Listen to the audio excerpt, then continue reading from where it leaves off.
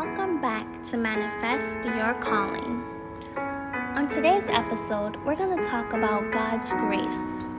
What is grace? It means goodwill, loving kindness, and favor. It's God's unmerited favor and unconditional love given to an undeserving world. Because when you think about it, we don't deserve it.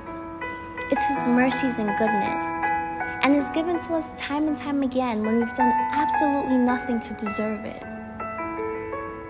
When you think about it, the whole world needs grace, and whether we realize it or not, it's 100% free to all of us who receive it. But while it was free to us, it cost God everything. Jesus was sent to die on a cross before anyone could even receive Him. Because in all honesty, outside of God's grace, we are all spiritually bankrupt. No matter how bad our choices may seem, we're never beyond the reach of God's grace, and that's something we all have to remember. And for the days we think that we have it all together, the days where we think we could do everything by ourselves, we have to remember that we're never on the side of not ever needing it or ever being able to receive it. When thinking about grace, we have to take a look at three pairings: grace and truth.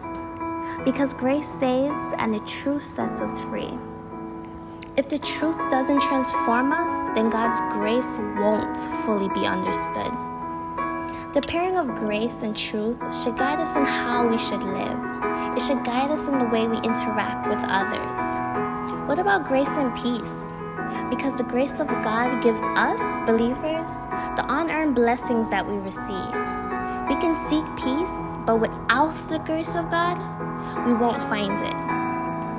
Until we are saved by grace and receive this unmerited gift, then we won't experience God's peace.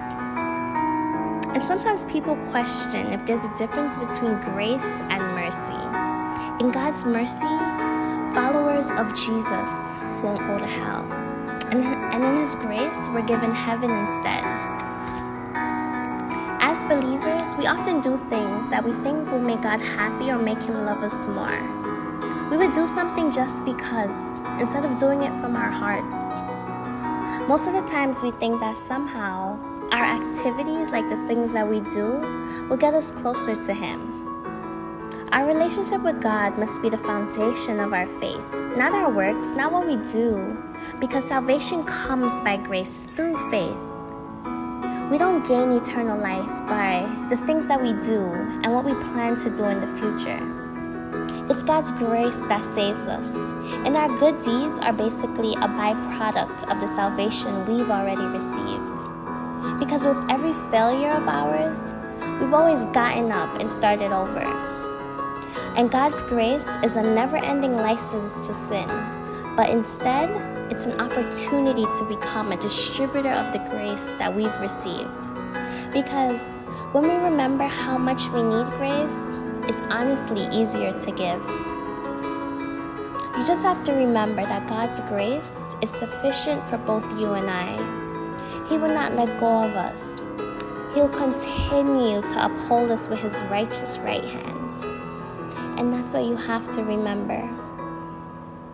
God's grace.